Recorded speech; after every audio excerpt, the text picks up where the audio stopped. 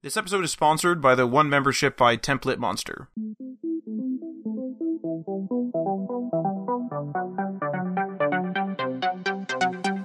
Hello everybody and welcome to the HTML All Things Podcast episode number 72, Most In-Demand Web Developer Skills in 2019. I'm your host, Matt Lawrence, and I'm joined again by my co-host, Mike Curran.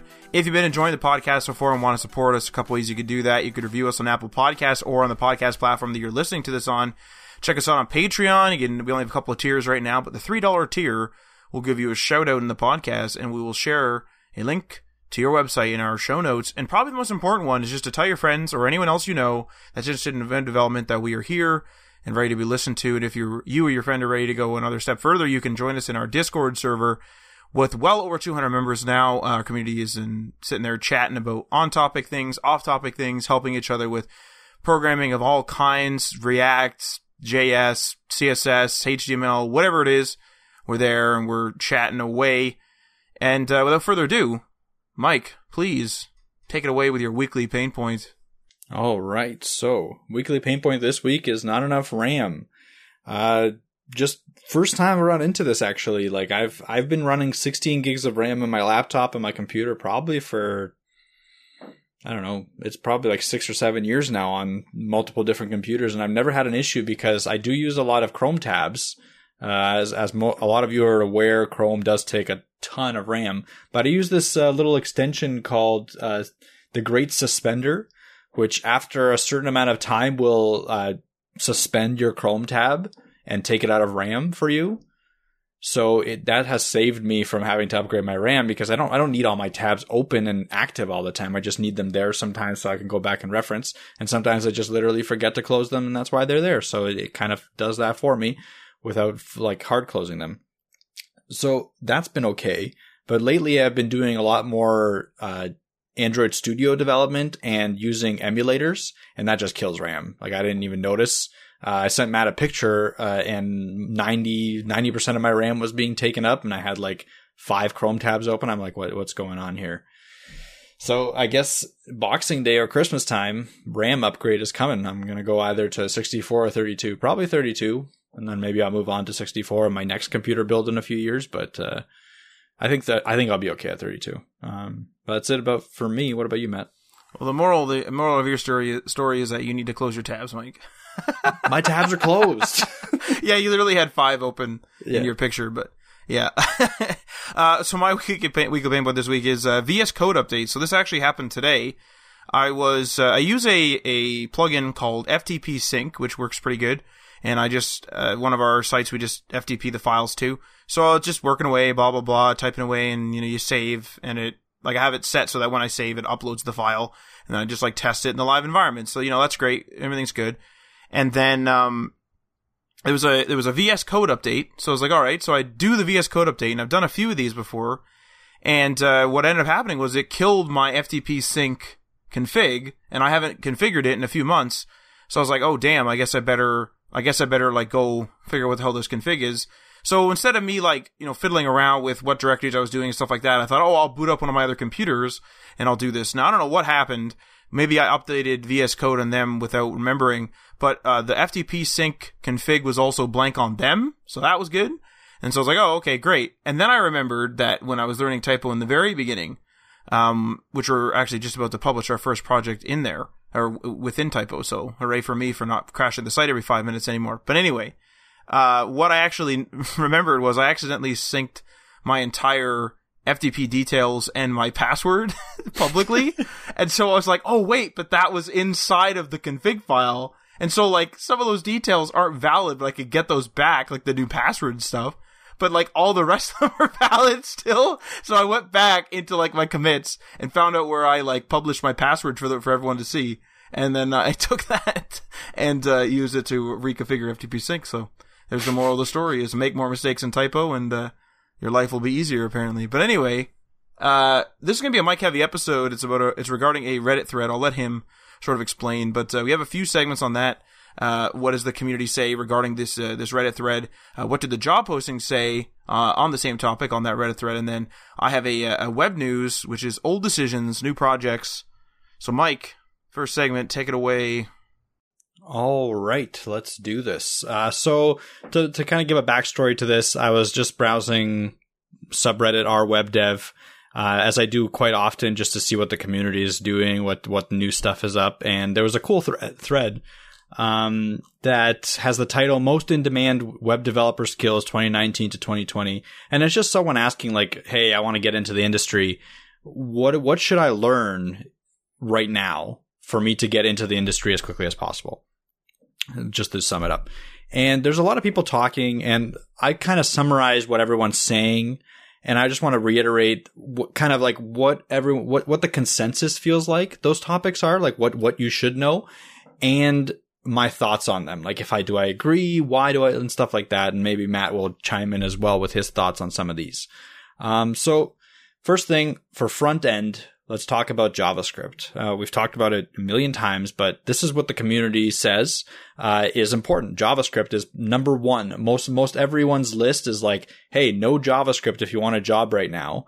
It goes like JavaScript, then maybe some sort of CSS framework, or it's just like Flexbox for CSS, and then some sort of backend. But JavaScript is really, really important. And not only knowing how to just do copy paste code and stuff like that, knowing the programming concepts behind JavaScript, like what is JavaScript and how does it work? Is it an object oriented? Just spoiler alert, it is an object oriented programming language, but it can be. It's very what is it? Is it a loose programming language? Is it type, not type? Know what its power is and what its limitations are, because when you're going into an interview or you're going into a work environment, and this is my own thoughts right now, it's important to be able to convey knowledge of the basic programming concept that you're going to be working with the whole team on. Because if you don't understand the basic stuff on JavaScript, like what it is, like how it's used, how it compares to different programming languages,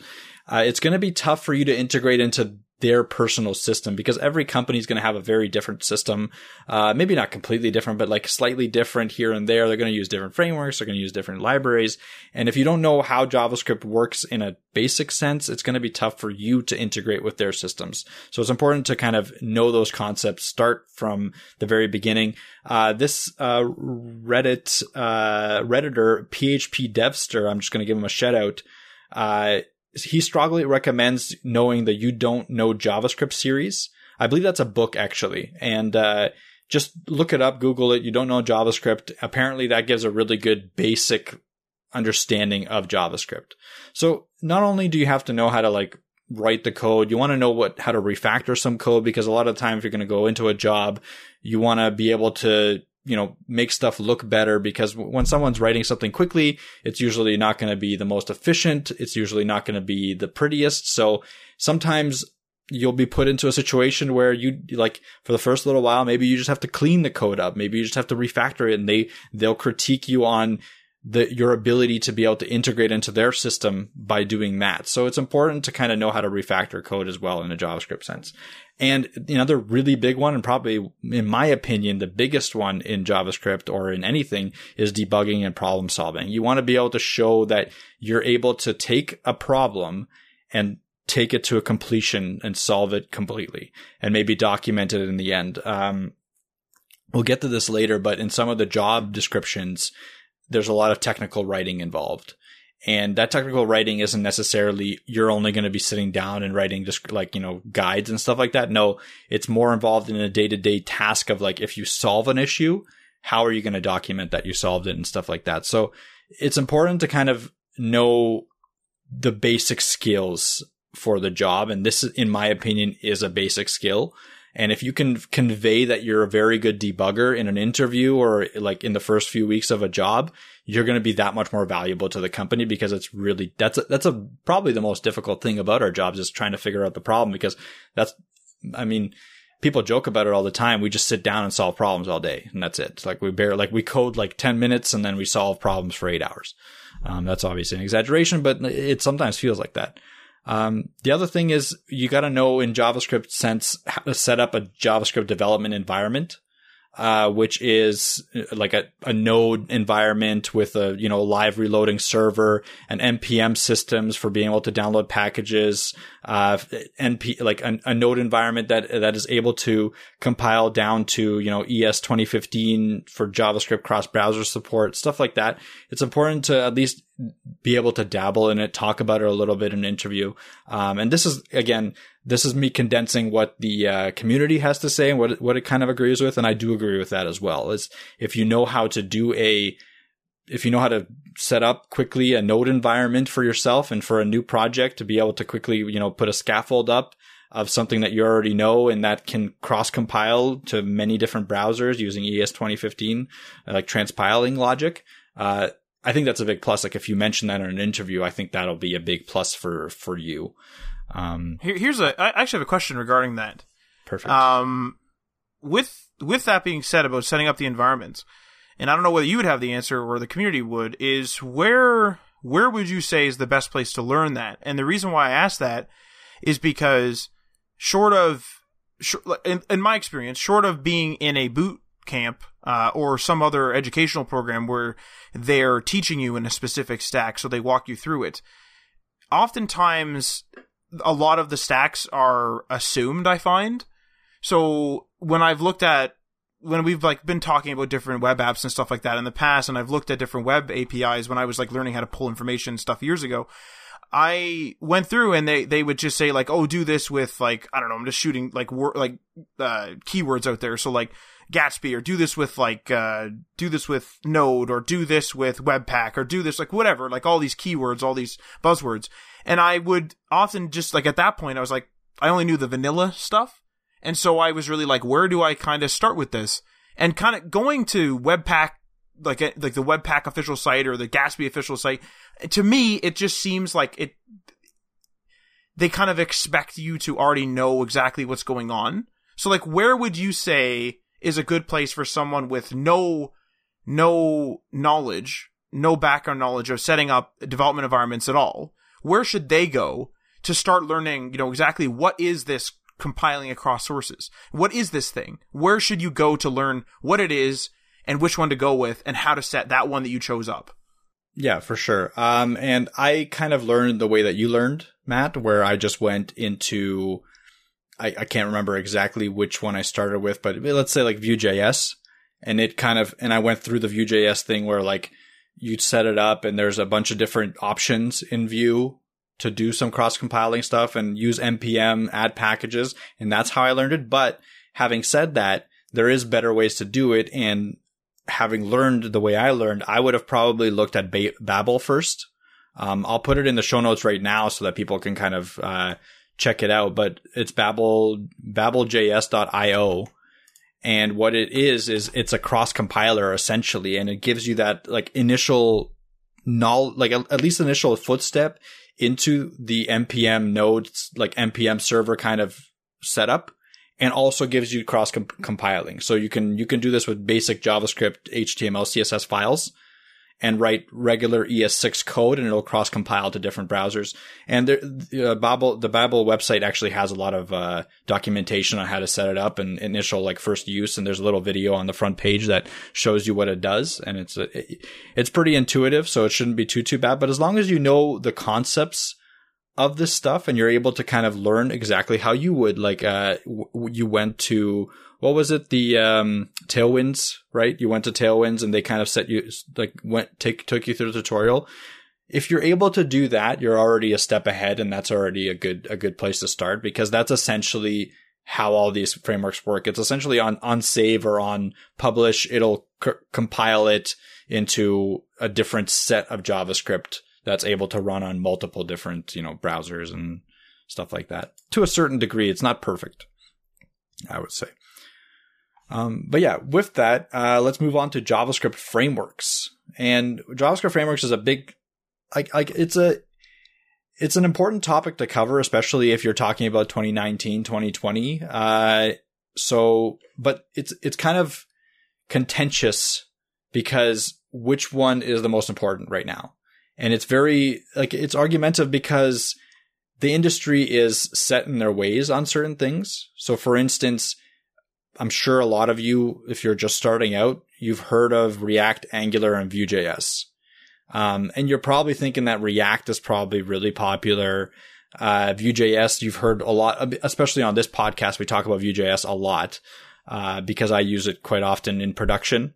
But really, like, Angular is still extremely important if you're looking at jobs currently right now.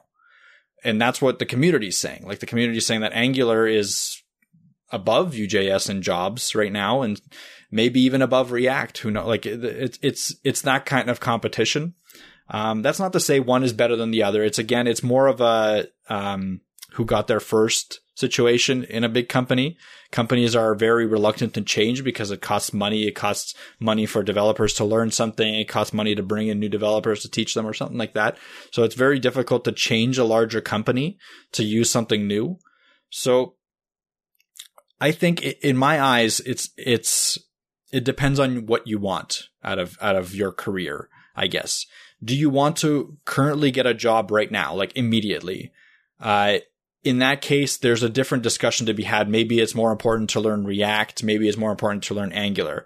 But if you're looking, and we've said this a couple of times, if you're looking for a job in a startup, if you're looking for a job where you can kind of have your own say in what framework to use based on your skills in JavaScript, and you're confident in switching frameworks, then Vue.js is still relevant in my opinion. Now, again, the community has differed on that. They're saying React Angular. I'm putting my own, thoughts into this with Vue.js. Again, but it depends on what stage of life you're at.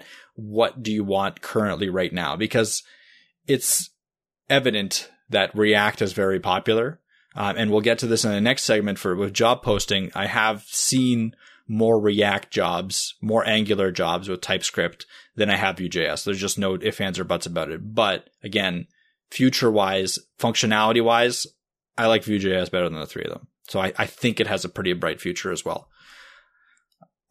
With that, there's not like really much else to say on the JavaScript frameworks. It's important to know them. I think it is a very important skill to know before you enter the job market. At least dabble in a little bit, because a lot of jobs will require you to build in those frameworks, one of those three currently, or a different one that's similar to it or something like that. But regardless, it's important to know that you will be using libraries and frameworks, and that's where the current job market is. Not a lot of agencies or companies will focus on just pure JavaScript. As awesome as pure JavaScript is, and as much as you can do with it, because remember, everything is essentially built on it. All these frameworks are built on pure JavaScript. So JavaScript can accomplish what they do, but these guys do it, like the frameworks do it faster and they do it more efficiently. And it's a little bit easier to work on it with a team.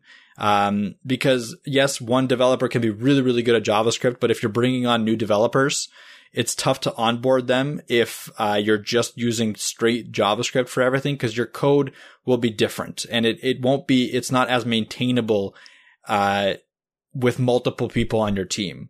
That it's kind of tough to get across, because it's you'd have to see it or kind of be in that environment to understand it, because some people are really adamant that pure JavaScript can do everything and should do everything, but it's just like when you have a team and when you're bringing new people on, it's more difficult. Let's just leave it at that. Moving on to the next thing that people agree on is Git. Git is really important. So before you get into the interviews, learn Git pretty damn well, in my opinion. Because again, when you're integrating it to a team environment, when you have multiple employees, if someone doesn't know Git, that will require them to spin up as fast as possible, because every company, again, has a different Git structure, but the Git knowledge will be the same, and you'll be able to pick up their Git structure really quickly and integrate into the team and start actually doing important work. And Git is a version control system.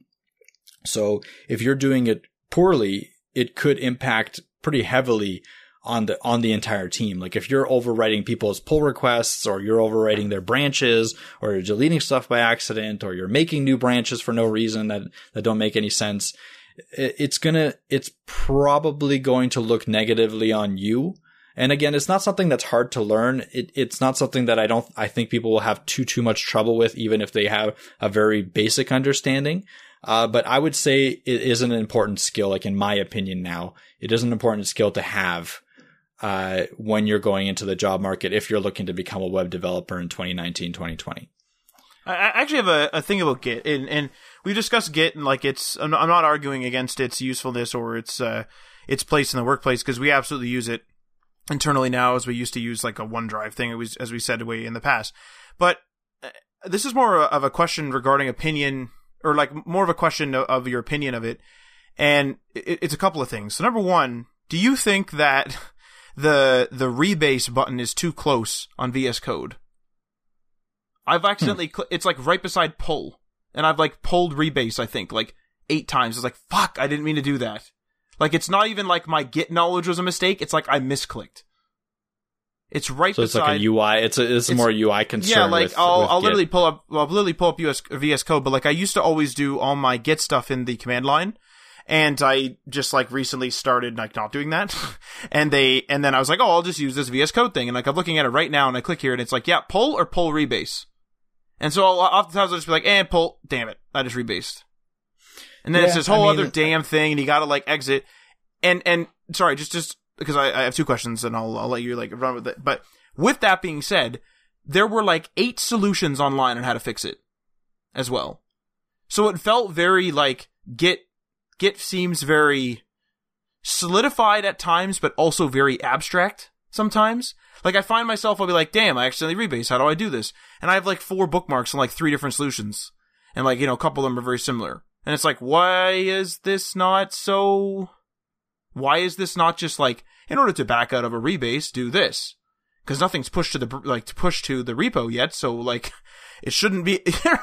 Why is there an undo button? Like, why is that rebase button right there? And why is there no confirmation? Like, click, damn. Like, great, now I gotta spend 10 minutes fucking around. Like, why is that explain. Okay. Fair enough. I haven't had that issue, but I do agree that it's a little bit too close. I just took a look at it. Way too close. And I do use the UI sometimes. Like I'm pretty much 50-50 on command line and UI. It's just whatever I feel like that day, or whatever I need to do. Sometimes the UI obviously doesn't have exactly what I need to do. Like if I need to pull from Origin, I'll use the command line. But regardless, I think it's a UI issue. I think they could fix it. Again, I haven't done it yet. I wonder if other people have this issue. Chime in, contact us on the socials, and let us know. But to your second point, why is there multiple ways to do the same thing?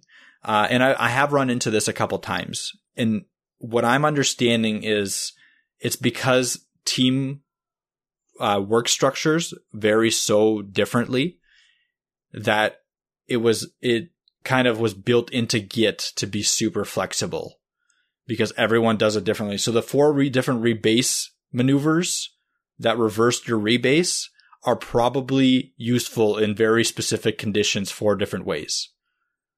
Just your way is very generic. But if you had like a different set of attributes, like maybe you had 2 people rebase or something ridiculous like that, you know what I mean? Like if you have a massive team environment and everyone's trying to do version control, it gets really complicated.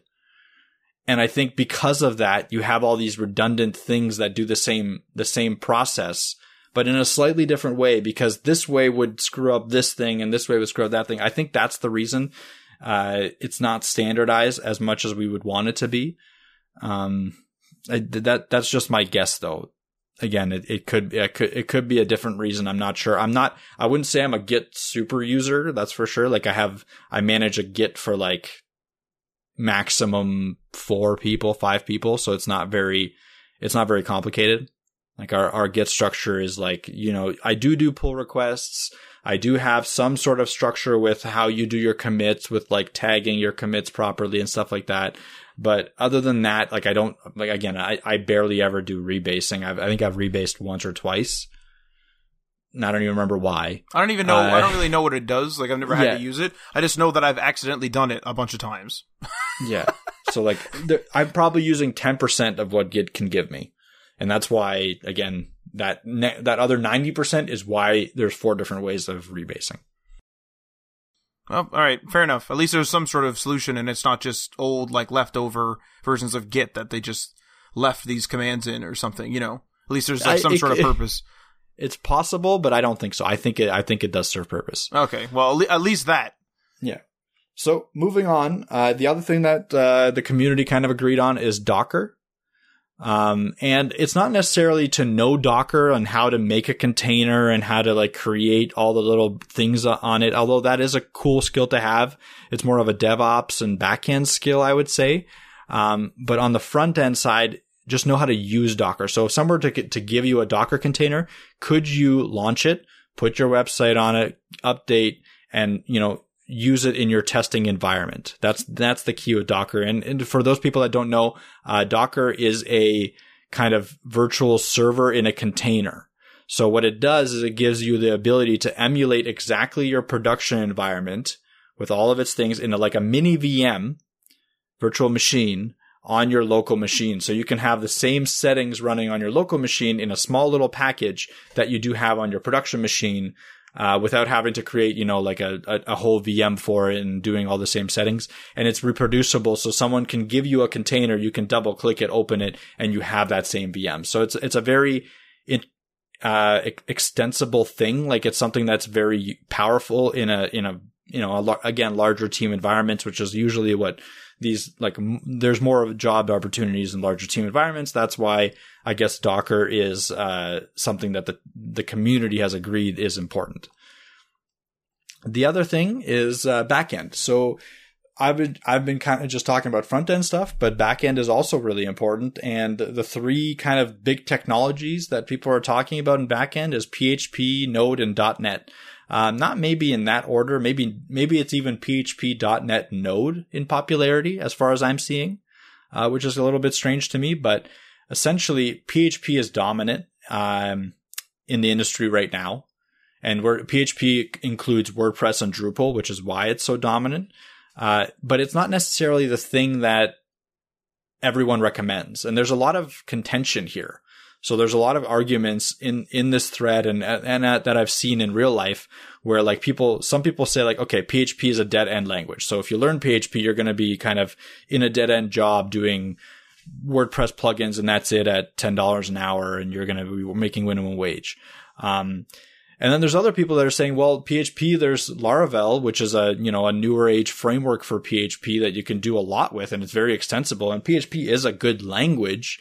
So you could build your skills and build a very efficient server on PHP that still runs modern web technologies. So there is a divide in this. And the thing is that if you're looking for a job right now, PHP is very highly still in demand. In my opinion, that's 100% true. It is still a very viable server language. I personally don't code in it very often because I have no need. But if I was searching for a job this very second, PHP would be high on my list of skills that I'd probably need to learn. And that includes WordPress and Drupal. Maybe like one or the other, but I would probably learn a little bit of both at least. You know what? If I knew one. Oh, sorry. Go ahead. Go ahead. Yeah. I was going to say, you know what a good example of this would be is WordPress and PHP are sort of the iPhone app language, if you will. I always forget the name of the iPhone app language, but it's sort of like Swift. Thank you. I always want to say Shift for some reason. I always know it's wrong, and then I never remember what the actual thing is. But it's like WordPress is super popular. It's like a platform, and we've had a few episodes on that, of course. It's all over the place, and you might end up in one of those dead-end jobs fine, but it'd be like becoming an app developer and then not being like, I'm just not going to learn any sort of iPhone native stuff. Almost said Shift again. All right. Anyway, but it's really the equivalent of that. So I don't know if it's so much dead end as it is old. And when you and I went to that one startup event, Mike, last winter, I believe, or maybe 2 winters ago, they actually said, or one dude actually said to me that he was building an app, and I was like, oh, okay, what are you building, whatever, And he said, well, you're going to hate me for this. It's because it's in PHP. And I was like, okay. I don't care. Whatever. Yeah, it's weird that people have to pretense their, statement that they're using PHP and you should hate me for that. I don't think that that's the right mindset. That's not to say that the other languages are bad. So why is Node so popular and why is Node so pushed in this industry right now? Why do people talk about Node so much? Is because it's a JavaScript language. So when you're onboarding people into your company and they're learning like a language, if they already know front-end JavaScript, you can throw them into Node and they wouldn't have too much of a ramp up, and they could already be a backend with front-end skills that they could, interchange. Someone goes on vacation, they can come back and help out in the front end. So it's very powerful to have one language for two different systems. Other than that, yes, Node has some specialties that it does better than PHP. Little things like, again, like a chat app would be written better in Node for sure. But in general, web development for small businesses, there's no, it's not one or the other. One is not dominant over the other in terms of performance, in my opinion, for a small business. It's the same kind of, the same kind of functionality in both. It's just preference and knowledge base that pushes one or the other. And there's a lot of PHP developers out there right now because it's been such a dominant language for so long. So in my opinion, it's not terrible to use PHP. It's not bad to use WordPress. It's not bad to use Drupal. It's just there's a lot of stigma associated with it because there's so many jobs in those spheres. Like a lot of jobs are in the PHP, WordPress, Drupal spheres where people call them, and this is a direct quote from this thread that I'm reading, a CMS work sweatshop. So when you get into these agencies that only code in those languages, it is a dead end job in the sense that you're only doing WordPress and you're not learning anything new, and you're doing the same thing over and over and over and over and over again, kind of like a sweatshop, and you're not making that much money. And there are a lot of those jobs available. That's the thing. There is a reason why there's stigma to it, but there's also, it shouldn't be a blanket statement to say don't use PHP for any project. No, it's still a viable thing that people can use. Now, with that being said, Node, again, I just talked about it, but Node is very popular in the startup realm right now. And again, I kind of mentioned why, it has that JavaScript interoperability. So you have the potential of passing talent back and forth a lot easier. It does do consecutive requests better. So if you have a site that's going to be hit consecutively by a lot of people, it can be a better language to choose in that sense. Now that's not all, that doesn't work across all different spheres and stuff like that. That's why I say it, you can't just blanket statement that Node is better than PHP. It is better in very specific instances. And then there's another one, .NET, which is a Microsoft framework for doing backend. I believe you code in C#. I haven't done any coding with .NET.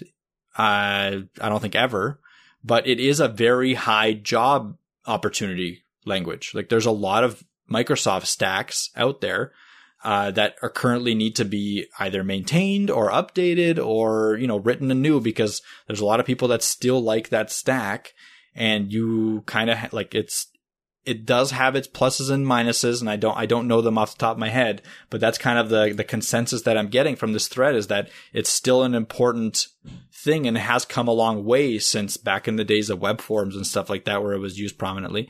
It has come a long way, and it is a very similar experience to coding in PHP and Node. So again, knowledge is power. So all three of those are very viable currently. If you're looking for a job right now, PHP is definitely the way to go. If that's the answer to the question of what's most in demand. But if I was looking to the future, I would probably be learning Node. I would probably be learning Node if I was looking to the future. Well, here's a question with that then. Would you say that something like WordPress is ever going to go and leave PHP? Or Drupal or any of those? Do you really see those frameworks ever... Maybe they wouldn't be called WordPress anymore or something. Well, WordPress is pretty much a brand, so it would probably still be called WordPress. But Drupal, I would say, is less of a consumer brand and more of a thing known among developers than WordPress. So Drupal might live on.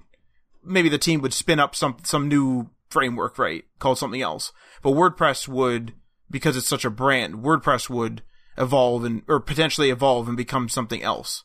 So no, I don't see it ever leaving PHP. Both of those things. Both are big. Both have all their features already set. I see there no reason for them to ever leave PHP. And I don't think they ever will. They'd probably die before they leave PHP. And we're talking many, many years down the line if it ever happens. Which is why PHP is a good language to learn. There's nothing wrong with learning it. But again, it's not like you're not pigeonholing yourself into a situation where you're going to be working in a CMS sweatshop, but you are increasing the chances of it. So it depends on, again, what you need right now out of the industry. Do you need a job right now and you're willing to work anywhere to kind of get that experience? PHP is definitely the way to go for that. But if you are more looking for a better environment, and you're looking for a better, being able to kind of take on larger projects yourself and stuff like that, then that's why I would suggest no. That's my only reasoning behind it, is like, in my preferences, I would rather work in a startup environment or a small company environment rather than working in a large company and having to maintain older databases, older code, and having to do cookie cutter WordPress sites. But some people might be fine with that. Okay, interesting. Yeah. This is that comment you just made actually is going to play really well into our web news, I think. Perfect. So the last thing here is cloud computing, and I don't know much about this. I'm not a cloud computing expert, so I'm not going to spend too much time on discussing my views on it. But what I'm seeing is that if you take one of those AWS courses, that does increase your chances at a higher paid employment. So AWS is Amazon Web Services.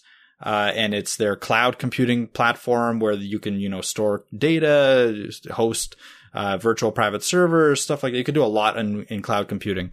And it is kind of another one of those skills that is important right now and it is in demand from a web developer in 2019. Not much to say on that. Just something that people could look into if they're looking for a job right now. How viable is Azure? And how transferable would it be, do you think?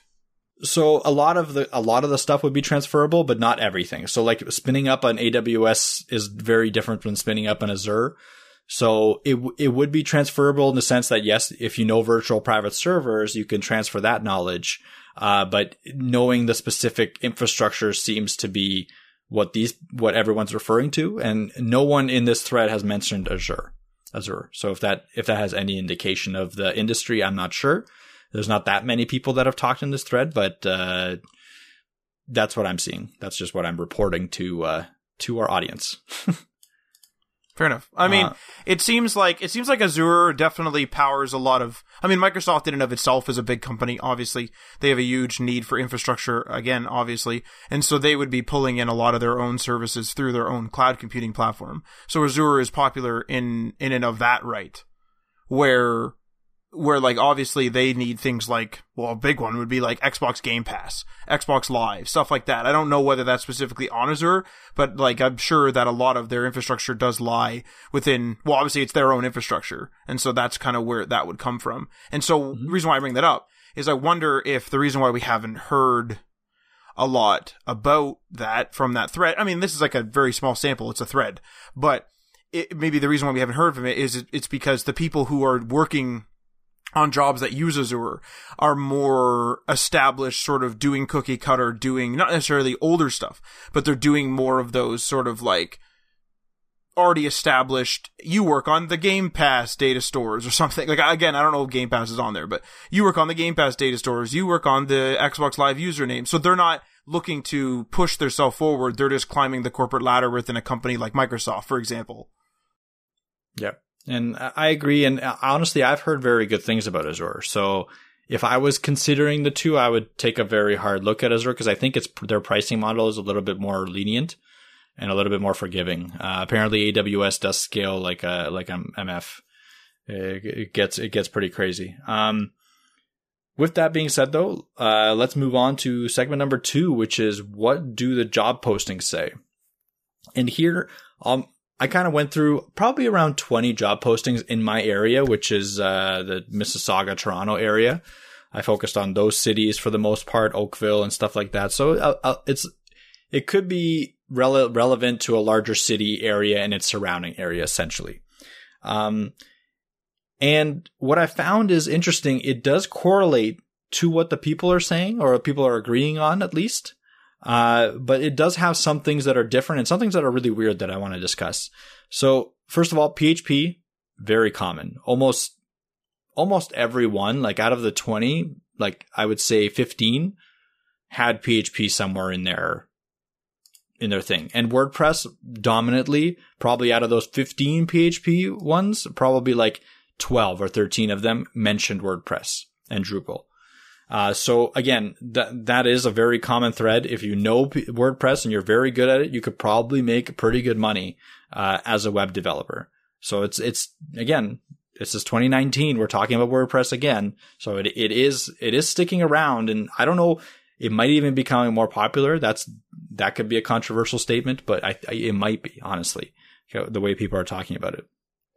The other thing, pay is very significantly tied to knowledge and experience. So like people were saying, those cookie cutter sweatshop kind of PHP WordPress jobs, they could range from like minimum wage to $20 an hour at best. But when you go with something that requires like multiple years of experience in many, many different frameworks and stuff like that, you're talking a very big pay bump to like $30, $40 an hour, stuff like that. So that definitely does correlate. The more you know, the more experience you have, does correlate to better pay, which is good for our industry. We want that. We don't want to be stuck at a terrible pay, even though we know more. So that kind of promotes the thought of like, yes, if you're going to go into a PHP sweatshop kind of position, is it worth it because you're not learning anything else and you're not expanding your resume enough for you to be able to get a better placement in a better and more money in the future? So the other thing, front-end frameworks are in demand. They're not as in demand as PHP or anything, but I did see multiple mentions of React. I saw multiple mentions of Angular with TypeScript. So apparently you need to know TypeScript to be able to do Angular. And I saw, I think, only one mention out of those 20 of Vue.js. So take that as you will. That's just literally what I saw. So again, if you're looking for a job right now, I did say like React, Angular are probably the ways to go. But again, I did see a Vue.js job, and I only looked at about 20, 25. I might look at more with Matt live on the air right now, but we'll see. But essentially, if I take a look right now, and I'm going to open one of these up, and I kind of want to discuss a little bit. What do the postings say, and what does it mean for you as a developer is very interesting. Like it's a very interesting discussion, because I don't know if it's possible for these people to get a client, an applicant that has all the requirements. Like I don't think almost any of these postings will get exactly what they're looking for, but I don't think that should stop people from applying, because I think that what they're doing with their asks, and their asks can be like very extravagant. Like you need to know 15 different database architectures. You need to know all the different backend stuff, the front end stuff, and you need to be a UI UX expert. Like I've literally seen a posting like that. And I think that what they're doing with that, unless they're crazy, they might be crazy. And I'm not going to name any companies right now because I don't want to implicate myself or anything like that. But if they are crazy, that's fine. But if they're not, what they're doing is they're trying to weed out the people that aren't serious and that aren't willing to learn more. So what I would do is I would still apply. I would be straight up on my resume, like what I know as much as I possibly can. And in the interview, I would explain like, yes, I don't know exactly all your requirements, but this is my knowledge base and this is how fast I learn these things. And I would kind of go from there. But if you take a look at some of these requirements, like, let me open up this, one of these links that I have here, and we'll probably take the links out of the show notes, Matt, because I don't want to call any company out for. Yeah. So the first link goes to, no, I'm just kidding. So the second link here is a position for like a full-time position, $50,000 to $60,000 a year, Canadian. This is Canadian rupees, not exactly the greatest currency. No. Excuse me. It's CAD, Clown Association dollars. Yeah. So you must have, and I'm gonna list them all out just so people understand this is a you must have. Website development: PHP, HTML, CSS, less Sass, strong knowledge of Flexbox, JavaScript, MySQL, WordPress, deployment migration, experience with Divi is preferred. I don't know what Divi is actually. SEO, asset optimization, image sizing, compression of best practices, Google Developer Console, Cloud APIs, Git and SVN, website analysis, Google Analytics, data analysis, Google Tag Manager, event and conversion tracking, website design, UI UX design, website and app development. So you need to have all those to apply to this job. Matt, do you think and only 3 years reasonable? And only 3 years web development experience. That's weird, right? See, the thing is like that is outrageous. Like the list of demands or the list of wants is outrageous. However, this could be an HR person that's just being like, what do I need? Oh, we need an experienced web developer. Okay, I'm going to Google that and just like pull all the information from other job postings or from websites or whatever through my research, and then I'll make up a post and I'll just post it. Like a lot of the time I find that I think I've seen a few Reddit posts here and there and other things where they've said like, oh, you need 10 years experience with Vue.js. Not physically possible. Yeah. But you need I have seen that. You know what I mean? So stuff like that is definitely an HR guy that's just saying like, oh, a lot of experience? Well, a lot is 10, so 10. Because they don't know. Like the hell, like what the hell, why and what, like why would they know, and like they shouldn't know either. It really should be the technical department that's going over it. Although, like, see, this is the problem with stuff like this. If I like seeing this, okay, you and I have been in the business for a while. Seeing this, if this was legitimately the post I see every day, I'm going back to IT. Because, and I'm not trying to sound like I'm down on myself or something like that, but like, I have like I do a lot of the business administration stuff. So I'm not the most versed in all the languages. I'm not the most versed in setting stuff up. I'm like definitely a jack of all trades because a good portion of my stuff goes toward the business administration side of things. And seeing something like this, there's no way. Like, to me, it's going to be like, am I going to be thrown into the deep end and I'm just supposed to know stuff? Am I supposed to be an expert in everything after these supposed 3 years? What's the angle here? And what I see out of this, and really this isn't these companies' problem, but what I see out of this is if I was somebody who wasn't even in the web development industry and decided to go into it, I wouldn't even know what to learn. I would be like, well, I have to learn all of this and within 3 years, and I might be able to learn a fair portion of it, but like this is a lot of stuff. What do I do? Like, do I learn, like, am I supposed to learn, okay, let's master JS in 2 months. Then let's master PHP in the next 2 months. And then also remember all of that and continue on with like Vue.js and then I gotta learn like Google Analytics and I gotta learn PHP and I gotta learn CSS with a strong knowledge of Flexbox and I gotta learn, less in Sass. See, what's weird is this CSS stuff is like less in Sass and Flexbox are pretty like standard run-of-the-mill stuff. MySQL, sure. WordPress, but like, what does that mean? Does that mean I need to know specifically like the plugin infrastructure? Am I managing WordPress? Like, what piece of WordPress do I need to know? Do I need to know more of do I need to make my own themes? Do I just need to know how to make plugins? Am I not making anything? Am I just using WordPress? Like they do ask for PHP, so it could be both. Asset optimization, image sizing, and compression best practices. Like this is getting like this is out of control. This is out of control.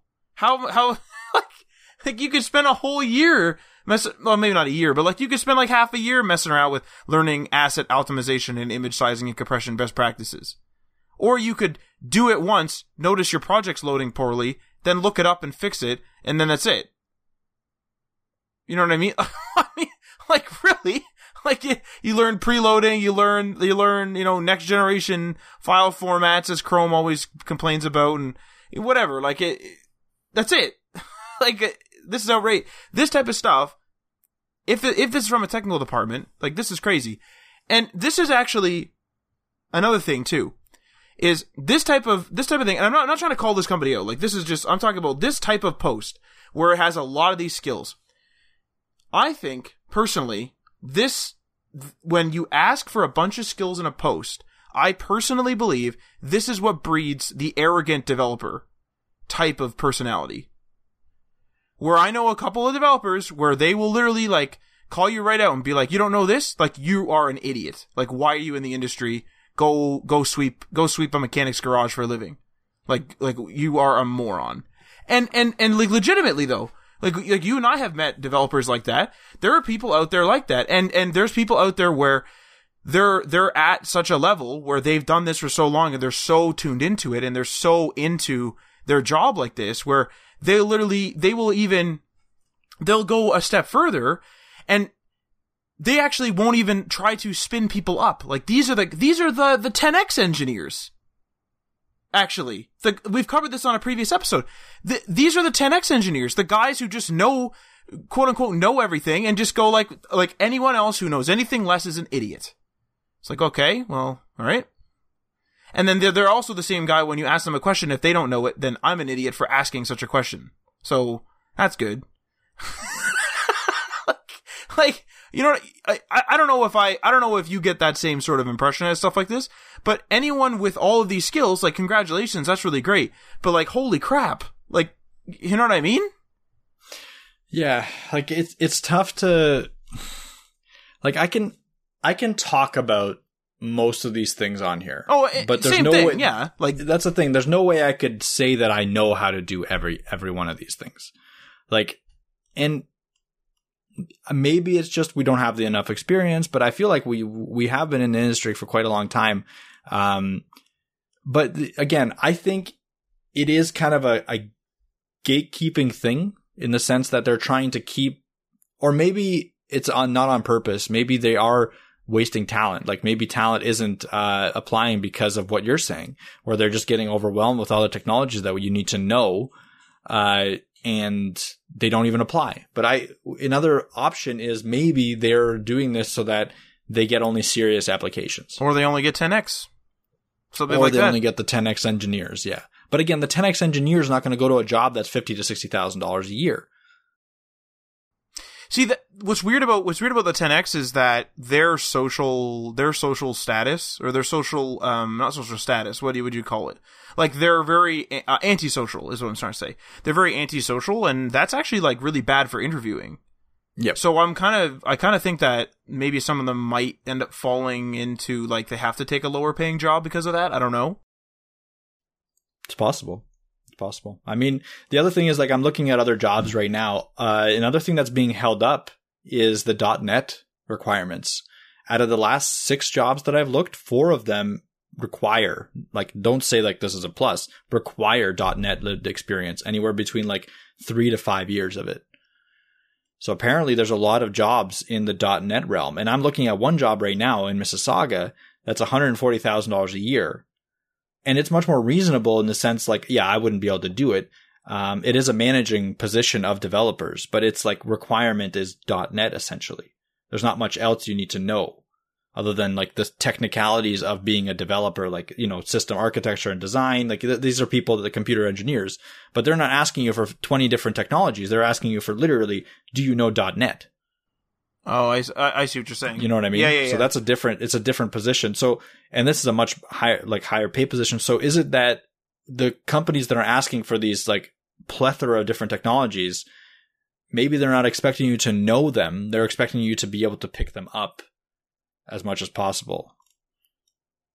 You must like, well, I don't know. That's reasonable because like, see, I find that a lot of people where they land in a company and then they will slowly grow into a position that they're given, or slowly grow into an internal position that they've applied for, or something like that.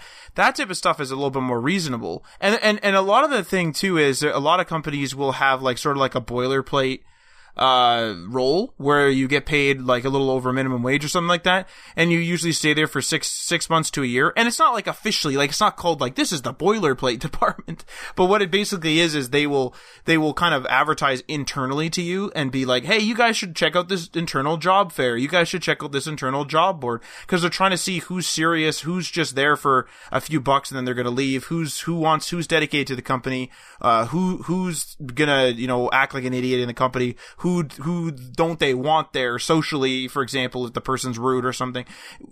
There's sort of like, there's roles in companies like that where if you put up with having, you know, lesser pay and usually menial work for a year, then they're like, okay, this person's dedicated, so now maybe we could put you in a mentorship program or something, right? There are companies that have their own procedure for your path. You get to choose, oh, I want to go into web development, I want to go into management, I want to like do whatever. There are companies that will do that. But like reading job posts like this, like, I don't know about you, but reading job posts like this, I would never apply to I would never apply to a web development job. I don't think. I think I would go back to IT where, and this is weird. Like this might be weird. And you might be like, well, Matt's an idiot, but like because I'm experienced in IT enough where I can call people idiots, if that makes sense.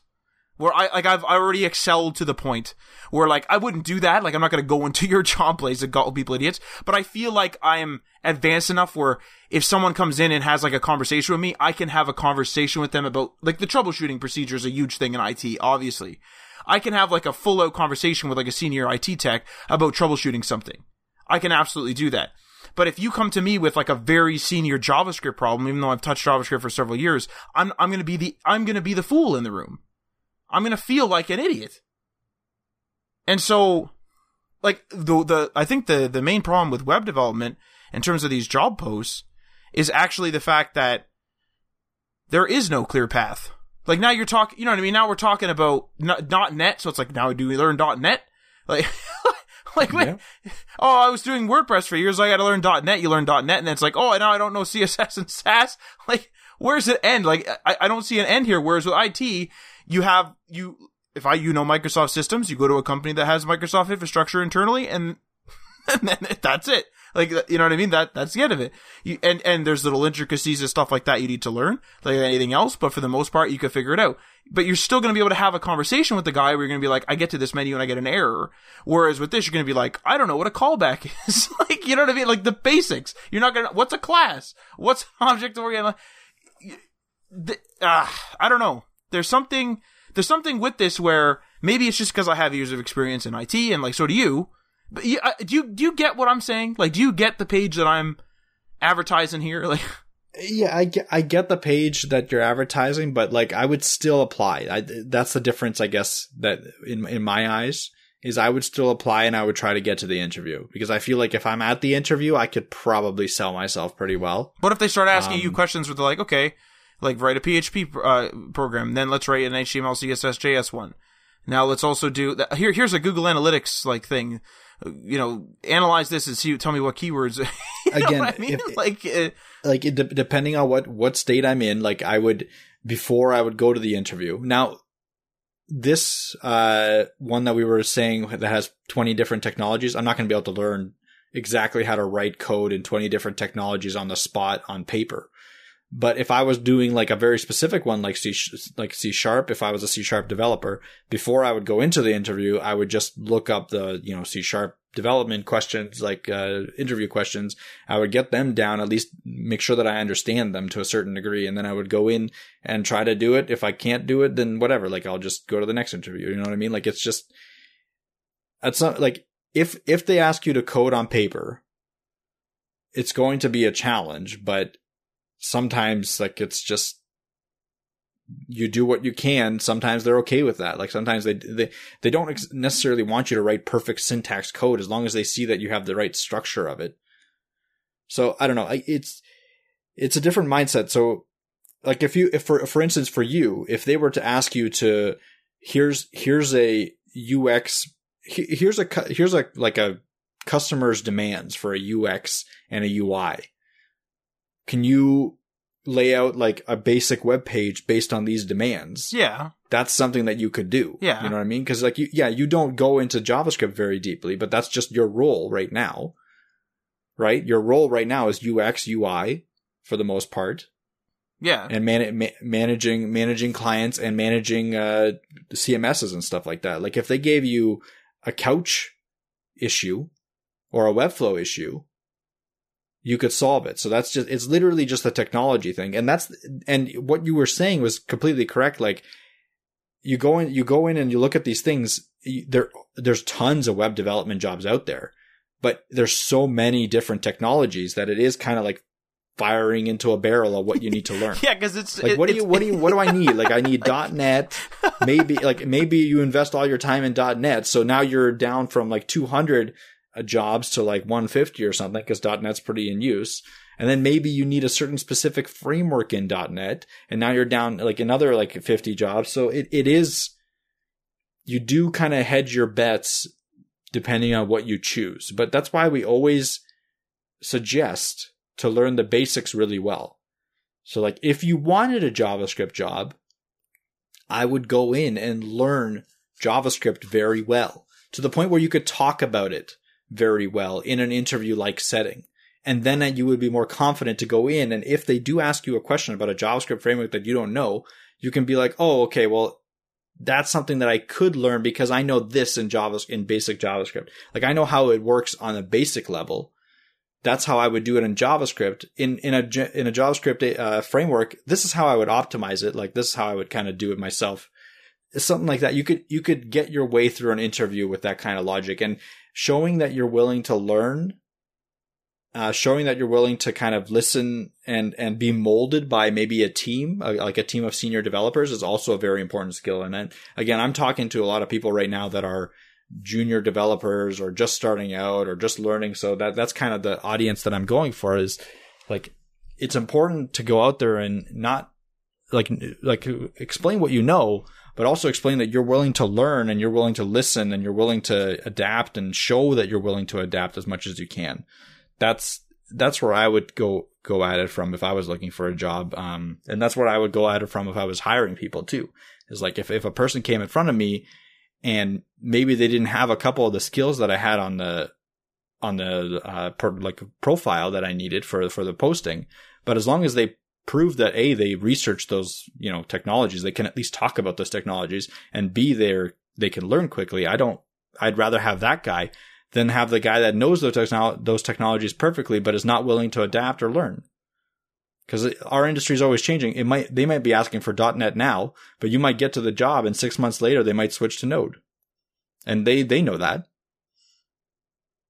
That's really good. So, that's a pretty good point, because I mean, some companies might be set in their ways big time, but I think it might just be the reason why I'm so dismissive of these. I mean, I'm only looking at the one posting you put up. I'm not like, I think you're flipping through some. I'm only looking at the one, but I think maybe like it's more of a confidence thing where like I haven't done a developer interview, and so like I really don't like I'm just kind of doing the human thing where I'm defaulting back into being like, well, I'll go back to my comfort zone where like I know how to do all this stuff, where I know generally like how to whatever, like fix printers and like whatever else IT does, right? All the normal IT things. I'm just kind of like defaulting. I'm just like being like, well, I'm going back to my comfort zone. See you later, guys. Like that's the end of it. That's the end of that chapter. Whereas like when you mentioned the JavaScript thing, I really could like in even like a couple of weeks, I could learn a bunch of JavaScript because I know enough to be like, okay, like I need to brush up on this. I need to learn more about classes and this, that, like more than just the UI control. I need to learn more about JavaScript. So here we go. And I could do that. Exactly. Like I made a whole app I made a whole like news app. Remember that one time that pulled from RSS and everything. I did all that. Now most of that knowledge is lost on me now, but I did that in like 2 weeks. Like it wasn't like I have enough there where it's not like I'm learning like what's a variable. Like I'm not at that level. So well, that's the thing. Like, and you wouldn't be put in front of the interview like right now. No, you would be put in front of the interview maybe in like 2 weeks or a month. Yeah. Right? Like if you were looking for something, and in that time you could learn, you can get your skills back up to the point where you could talk in an interview about JavaScript. I'm positive about that. So that's kind of where I want to leave this discussion, I think. Unless you have anything else to add, we can move on to the sponsor and web news. Yeah, I think we can move on over to our sponsor spot, because I think the web news is going to kind of tie into these topics really well. So, our episode sponsor again is, once again, the, One Membership by Template Monster. One Membership, your ultimate web development kit. This includes WordPress and CMS themes, e-commerce themes, powerful plugins, presentation themes, diverse graphics, unlimited installations, 24/7 technical support, and 1 year of free hosting. Use our link, tinyurl.com/HTML, all the things, and our unique promo code to get 10% off. That's HTML, all the things 10. We do receive a monetary kickback for any purchases made using our link and promo code, and I will include the link and promo code in our show notes so you can see them and click them and use them as you see fit. Now onto our web news. Old decisions, new projects. So this one, I'm kind of just, I actually thought of this one strangely driving home last night at like 2 a.m. I was on my way home, from my friend's house. And, I just thought of this where, We have a couple of projects coming up in the new year, a couple of websites. One of them is the HTML All of Things website, and the other one I'm keeping under wraps for now, until we sort of flush it out a bit. But one of the things I was thinking of was how different we are going to be managing these two projects. So Mike and I were discussing even before the show that we wouldn't have even considered doing the second project, the second unannounced project, if it weren't for the first project. And that thought process in and of itself is due to all the stuff that we've learned. One of the first projects that we ever did was Free Photos Hamilton, which is a stock photo website for the local city of Hamilton. And, that project didn't do so well monetarily or anything like that. And one of the things I was thinking of is how different our management or our approach and our thoughts were back then when we started Free Photos Hamilton versus now. And so what I want this web news to touch on specifically is how those differences in experience and start time really change how we approach projects and how we evolve projects over time. So I'll just lay out like a real simple, really generic solution. Example rather.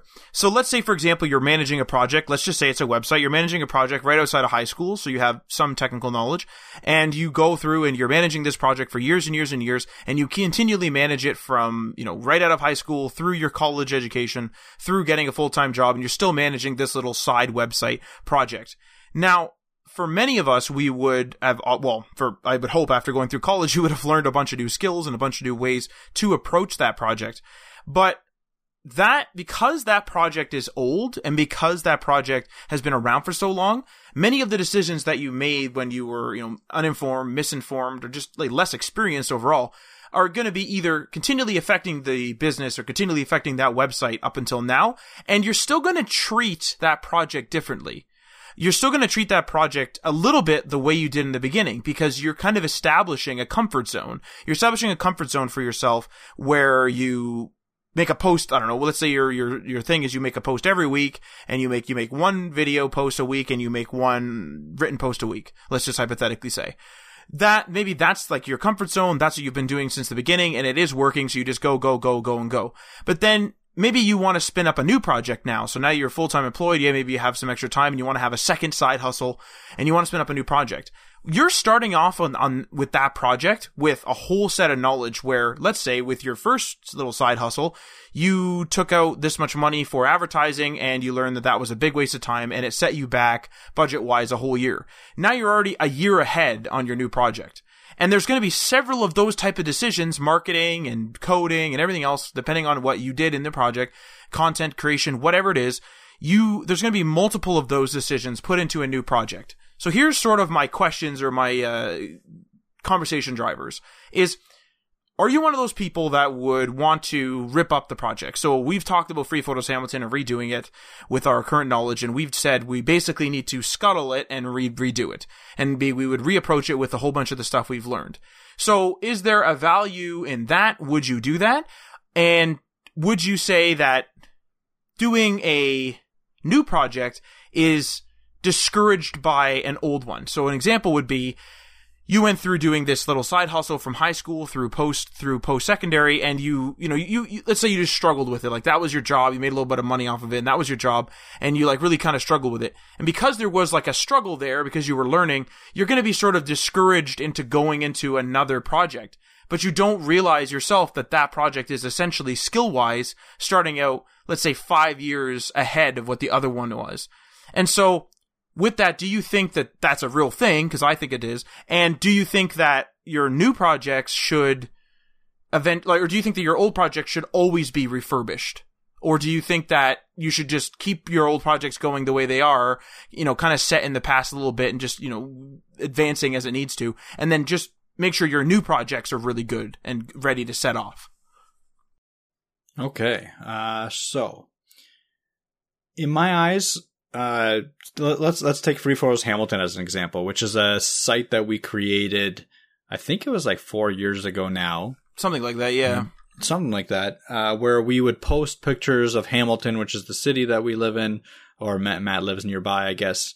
Because we have a nice surrounding area, there's a lot of waterfalls and creeks, and there's a lot of nature and stuff. So we would take pictures, post them on that site, and kind of promote this site as a place for really nice pictures of Hamilton, with a long-term goal of having multiple people also join us and post pictures of Hamilton on the site and use social media to market it, and then use ads on the site to eventually monetize it.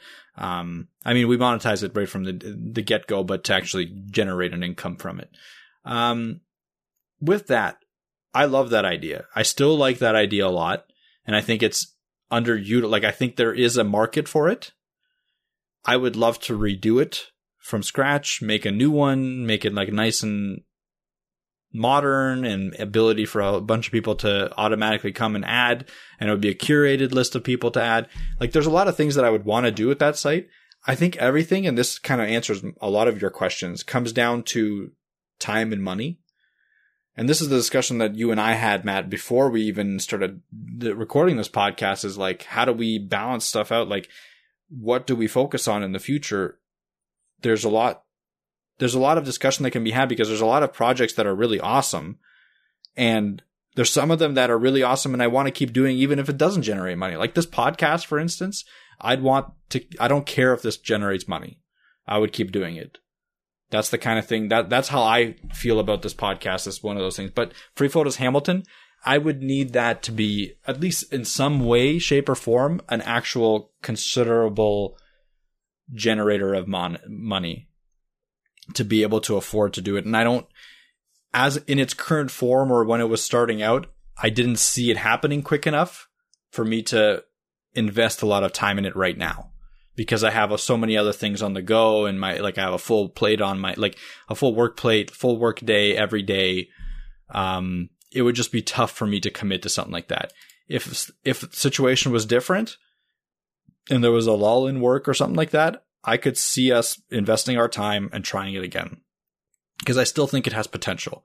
I just didn't see the immediate potential that I wanted, I guess, for me to say right now, yes, let's do it. So that's how I would approach probably each and every project that we would come up with, right? How much time, because like you said, as we become better, it becomes less time to actually spin up a project, but it's still time. How much time does it take to spin up a project? And what's the potential monetary outcome? And what do we expect that monetary outcome to be? Like, what's our base? Like, what's our minimum? Like, if we were to spin up Free Photos Hamilton, how much would we need it to make in the first year or the first 6 months for it to be a viable thing that we continue to keep up? Those are good, yeah. Really good. Those are really good questions, especially with a goal, or like, especially with like goal setting. I think like it allows you to put something to work towards. Whereas when we first did Free Photos Hamilton, we really didn't do that. One of our things, and we were like so naive in this, and like I can't really believe that we were this naive, but like this is the beginning. Like we were just outside of college, was like we thought, well, like all these businesses, and not all businesses, but like one of the big things that businesses pull is like, hey, we're playing the local angle. And we were so naive in thinking, well, let's do something free. It's local angle.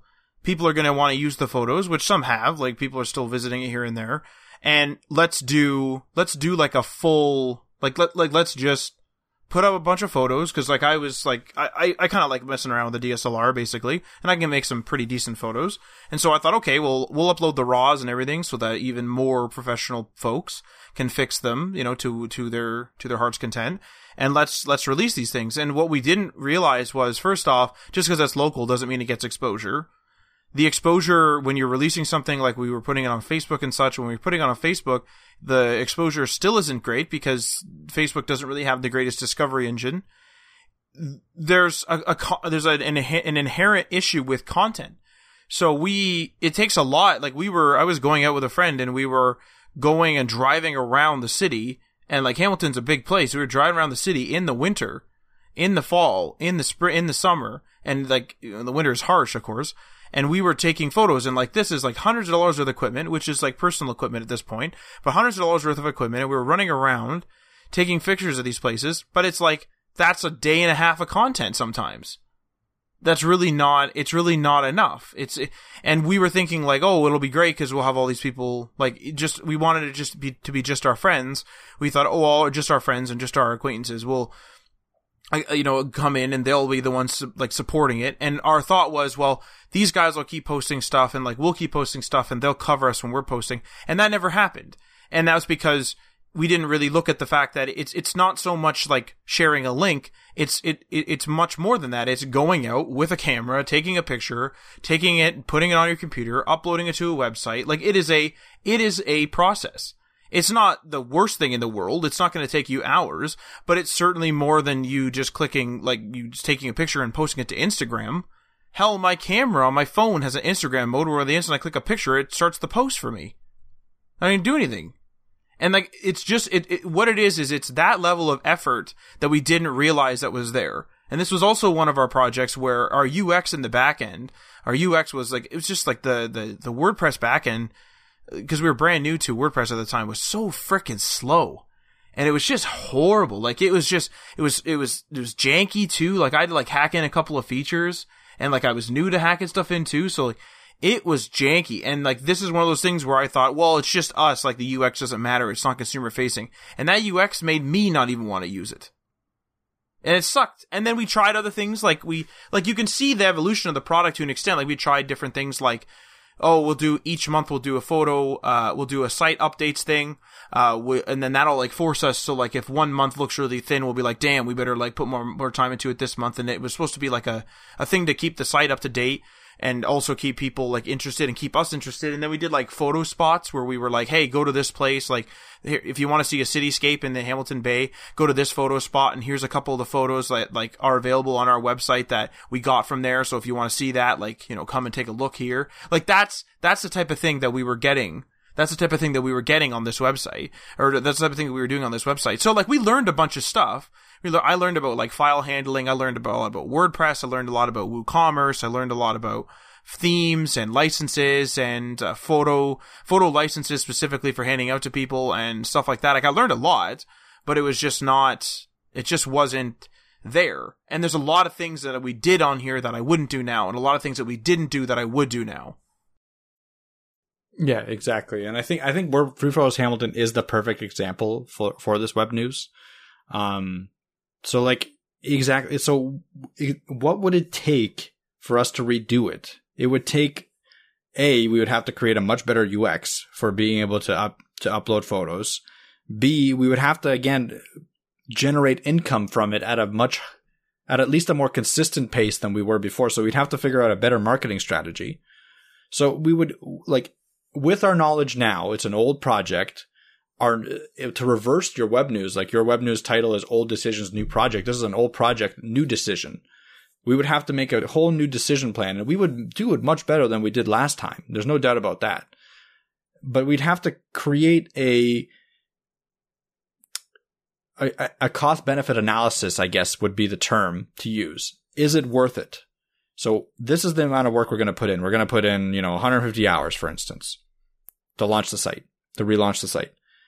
How much of that money, like if we were charging ourselves, let's say $30 an hour, which is really low, 150 hours, like how much money do we need to make to get that money back? And over how much time? And this is something that we'd have to discuss. Like, this is like, so 150, times 30, so $4,500.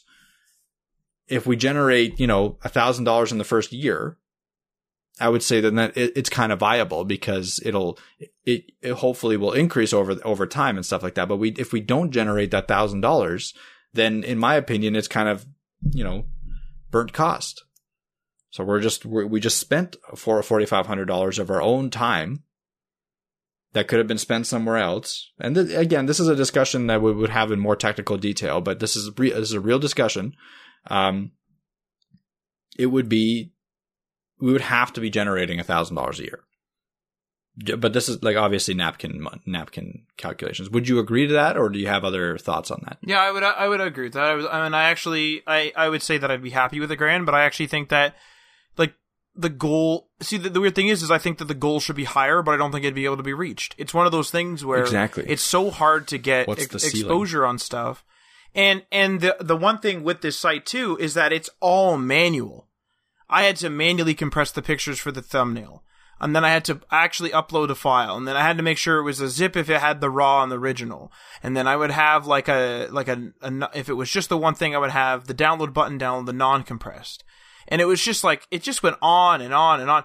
And again, like, people might be like, well, I do this on my current site. Yeah, well, like that's totally fine, and website content creation and content putting up isn't easy, but for us having built the site and then we just want to post photos up for free, it's a totally different thing, because we actually want these things to get exposure. And I was posting consistently. I was posting quite a bit on social media and stuff, which I was like not that great at the time, and maybe I'm still not that great at because I haven't posted in a little bit. But like, the thing is that it just became this monotonous grind. And we made a good amount of money, like a good amount of money for the traffic we got, I should say. But it didn't even hit $100. Let's just put it that way. It didn't even hit $100. And it was a lot of effort. And what really sucked was, we thought we were onto something. That's what made us drive it forward. Was we put it out, and we got a really good reception on Facebook. We got some people changing their cover photos. I don't know if you remember, Mike. So people changing the cover photos. They were commenting. We had a couple people that wanted to contribute, but we at the time we didn't want to put it out with other people. We just wanted it to be people we knew that were doing it, and we were like, oh, maybe we'll bring you on in the future and stuff. So like, now we know, like, that was missed opportunity. We know that that the project's okay. Like, no one like sits there and we hate the project. The project's okay. There's nothing wrong with it really per se, like in terms of the customer experience, other than the site's a little slow. But it was just one of those things where it was going to take too much effort to keep it up for the amount of money out. And it was too much effort such that it couldn't have even been a side hustle. 'Cause I can't go and take pictures in the middle of the night of the morning of, we're taking pictures, so you want to take that in the light, like, is what I'm trying to say. So you can't take like daylight photos in the night. And so it's not like an after work side hustle either. It's too much, it's too much work. It was too much work, what we laid it up. And yep. We learned a bunch of good stuff about, like I still think it's still a valuable lesson. And I remember, like, even when we first started, we said that this was going to be a lesson in WordPress. Like I said, if this all fails, I'm going to learn a lot about WordPress. And I did. Like, I learned enough. I learned, like, quite a bit. And I learned how to, like, spin it up locally and blah, blah, blah, and all that stuff. But, like, what led us on was that the traffic grew for 2 months. It just grew and grew. I don't know if you remember that, Mike. It went, like, 400 or something viewers, something like that. Then, like, 700. Then it went up to 900. And we're like, damn, like, this is actually going somewhere. But then it just fell off. And it's probably just because what's the revisitability of this site? Short of us posting way more photos, what's the revisitability? We weren't able to keep up with the photos. We couldn't keep posting more and more photos. We couldn't keep getting new people. And then the repost, like, we identified that this website was not like something you would come and revisit again. So we did indeed put up like blog posts and stuff like that. But even then, they were about the places we were taking photos. How many days can I take off a week to go take photos all day? And it's not like, oh, go take photos and then come home and like go do work. It's like, no, we were taking photos all day. We were taking photos for like 12 hours. We were out there for like 10 to 12 hours, including like pulling them off the thing and putting it on the computer. Like, you know what I mean? Like, it was a big day. We'd go gather some people, and we'd go take photos for 8 hours, and then come home and work for 2, 3, 4 hours on posting the photos and getting them ready and getting the social media posts ready. Like, it's not viable. It's just something that is not viable. Mm-hmm. Yeah. And I think, again, like you said, we learned valuable lessons. I still think it's a cool project. I still think it has some potential. I just think that you're right. Like, it's just that the revenue opportunity, like the profit opportunity, is just not there. We're targeting too small a market with it, and it's just too much work. So it just, like I said, the cost benefit analysis would just not work out. And that's why I think that's a lot of the lessons that we learned from our early projects, is like, we need to do more of a cost benefit analysis on, and I think not only would that like make us better decision makers, it'll also make us more driven to actually get that benefit out of whatever we put in. Like, if we view our time as money, which we should, and which everyone should, that changes the way we perceive what we're doing. So if we're doing a side hustle and our time costs money, we really need to put effort into that time hustle. Because if I just spent 8 hours on something, I better get that 8 hours back at some point in my life. Like at some point down the road, I better get 8 hours back, whether it be money or whether it be just enjoyment. Because like I said with the podcast, it's not, for me, it's not necessary for this to generate income. Like there is a differentiation in some ways. Like I'd love for it to generate income. Not saying that it's not going to, but for me to continue to do it, it's more of an enjoyment thing than anything else. For Free Photos Hamilton, I like taking photos, but not that much. Yeah, it's the same thing with, like, I'll occasionally stream games, but, like, if it doesn't go anywhere because it hasn't so far, I'm not just going to suddenly, sell my Xbox.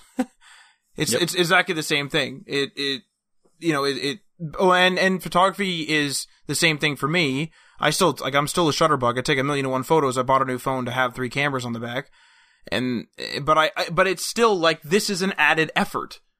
This is And with that, one of the things we would change immediately is it has to be shareable. I have to be able to share it from my phone somehow. It has to be. Because I would have thousands. I have thousands of photos on this phone. I'm holding my phone up in the air right now. I have thousands of photos. I don't post any of them. I post like 2. And they're backed up 4 times. They're backed up to Prime Photos, OneDrive, Google Drive, and Samsung Cloud. 4 times. Don't share them with anybody. And people are like, I'll take photos with people at events. They're like, send me the photos. I'm like, yeah, we'll do. Never do. Damn it. You're one of those people, Matt. I'm one of them. Yep. My family's like, oh, you took a bunch of pictures at our Christmas. Like, let's all see them. Yeah, all right. Nope. My photos. Nope. Sorry. And I'm not making that conscious decision. I just go like, oh, look, these are all my photos. These are all backed up. Cool. Moving on. I don't know what it is, but regardless of which, like, with that aside, I'm already generating the content, but I can't have this content management take a freaking hour. I don't even post on Instagram because I gotta type the damn thing in. Yep. That's the thing. Like, everything's gonna take some effort, so you have to make that decision. Like, what's enough effort? Like, what's the minimal amount of effort? And that's where society is coming to. Like, the least amount of effort is what's going to win. So if it's just literally, like, if you develop a system that's you taking a picture and then an application in the background will detect that you've taken a picture and then pop up a message saying, post this on Free Photos Hamilton, and you press yes, and that's the end of the process. Like, you don't have to go and share it to social media or whatever because it'll do it for you and all that. Random pictures. That's the lowest barrier to entry. That would work. I'm telling you right now. That would work for a lot of people. If we did that with Free Photos Hamilton in the beginning, I'd still be posting photos today. Yeah. Because it's literally like, like it went to my backup program and I pressed yes and I clicked yes and that was it. Yeah. But the problem is it possible for something like Free Photos Hamilton? Because Free Photos Hamilton requires some sort of content management. Like, you have to post where it was taken. Or would you do that through the GPS? What you would do is you would allow something like and this is like a very good example of a live conversation you and I would have about revolutionizing a product. So one of the things that you would do is you would say, okay, you would have like a form, let's say, real easy. So you would share, whether it be a pop-up or you would click the share dialog. You would have a native share dialog where you share it. Then it comes up with, okay, here's your photo. Do you want it generally full resolution, but what do you want? Do you want full resolution? What do you want? So just like real quick options. It's gotta be a few clicks. Yep. Like, here's your photo. Like, here's the thing. Here's the data. Like, here's the location data. Like, this is it. What do you gotta do? You gotta type in a title and press post. Done. No hashtags. Okay. No BS. That's what you would. Yeah. That's what you would. And do. then you would have auto tags on the website where it would be like, oh, it's from Hamilton. It's from this, and the title includes mountains or waterfall, so it gets tagged with waterfall. Okay. And then that's like a low barrier to entry where if I was being lazy and I just put like the name of my photo as photo, I could do that. There's your barrier to entry. You could do something even more where you could say, like, you could generate a title based on a visual algorithm you could do, which is a big undertaking, but you could do it with location. If I took like a big falls, like a big waterfall around this area is Webster's Falls. If I was in Webster's Falls, you could just say Webster's Falls photo. You could pull that title in. You could make those titles. I'm going to tell you right now. And audience, correct me if I'm wrong. If you were to develop a system like that where literally all you have to do is click post, and it auto generates a title. Yeah. And you create a system, a website similar to Instagram, it would take off. Because I think, would it? Again, you're not the only one that doesn't like even the simplistic form of Instagram where like you put the hashtags and you put that. I think you're not the only one. I think a website that could do it that easily. And obviously this is not something that we can undertake because this is like, if it's open to the public, we're talking, petabytes and petabytes of data. Oh, I mean, if there's petabytes of data going through this thing, like I'll do it. That's like if there's that much data, then there's that much money coming through anyway. Maybe, but how would you monetize it without any other information? Like you would have to figure out a way to monetize zero information essentially, other than photos. You'd have to be able to sell with those usership photos. like that. You just attract investment. People just start fucking going crazy. They just start going nuts and they start throwing cash your way. Regardless, like I think it's possible that the lowest barrier to entry would work for a photo site, because again, like you said, if your family could see photos of themselves and you could just post them in literally that many clicks, that would be easy. Although you could easily send it to them on WhatsApp, I guess, but that's an extra couple of clicks. That's exactly it, actually. That is a really good point that you brought up there. That is exactly it. We want something as simple as something you do voluntarily. Yeah. If you are sharing your photos, which I don't because it's me, but regardless of which, I share a fair bit of links and photos, which are usually not my own, to other people. I don't know why. It's something wrong with me. I think I'm a hoarder. I'm a hoarder. Call up A&E. Yeah. But anyway, I share a lot of stuff, like news and photos and stuff like that, Reddit posts to other people. I'm doing that voluntarily. I don't think that's a waste of time. If you can do it in that many clicks and it's that easy and it's the same process, you're going to get people to do it. You're going to get people to do it. Yep. Or you're going to do it if you're the content guy. That is a perfect UX. If you don't think it's an effort, you're going to frickin' do it. That's it. Yep. That's why I think that a site like that would do well. Maybe. Yep. Because it wouldn't be up to them what they do with the pictures. It would be up to us what we do with the pictures. Yeah. So we could do whatever we wanted with that data. Like with the we get location, we do pictures by location. Discovery Network, we don't have a Discovery Network. You get random shit. Well, no, you would flood Google with legitimate stuff. Like you would have a description box, right? Totally optional. The page would be designed such that it could be there or not, and you can have someone write about their experience with this lake, and they took a picture of this lake, but you don't want to do it. Don't do it. Some people want to put the effort in, or some people they take a really nice shot. Like, let's say they're a point and shoot camera, like aficionado with their phone or with a point and shoot camera. And they're just constantly taking pictures and they get like a killer shot.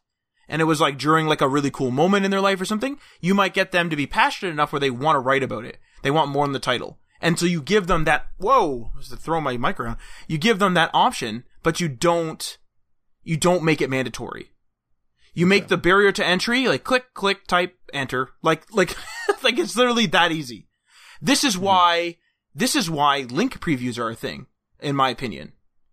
Link previews in chat apps are a thing because people didn't even want to didn't even want to go and click on it to read the byline.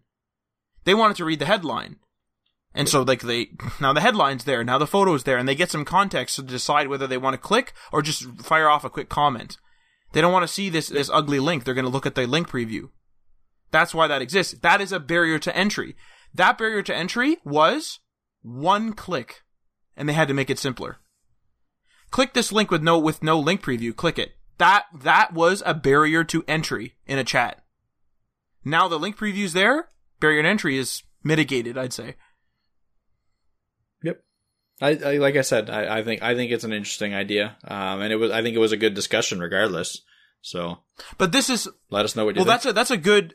But regardless of whether we do that, maybe that's our second website. No, it isn't. Of 2019, all of a sudden we just announced Free Photos Hamilton 2020. But no, but seriously speaking, this is how Mike and I would discuss, fixing up an old project. And we acknowledge the good parts of this project, the way it sits, but we acknowledge that it needs to be redone. but we acknowledge also that some of the ideas are right, but executed in a flawed way. For example, we know that the content needs to be steady. So in order to do that, you need to lower entry, blah, blah, blah, like all the stuff we went through. That's exactly how we would tackle improving a project. So absolutely. I think that's interesting web news anyway. Yep. I don't know if you have anything else to say, Mike. I think we've covered it. Yeah. So, well, stay tuned. The one website, I'll just announce it now. The one website is definitely the hat website. It's definitely the hat website. The second one I'm keeping under wraps because I want to try the hat website first. But the hat website is definitely being done. I know we did No BS News and said that was definitely being done, and then it didn't. But well, I mean, it's still technically done.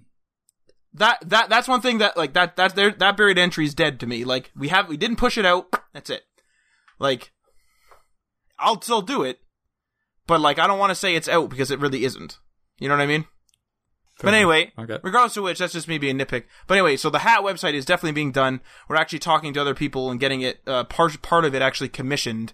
So we're actually throwing some cashola at it and ensuring that it's going to get done within a reasonable amount of time because Mike and I are so busy ourselves. So that's a and I'm treating it like a client website as well.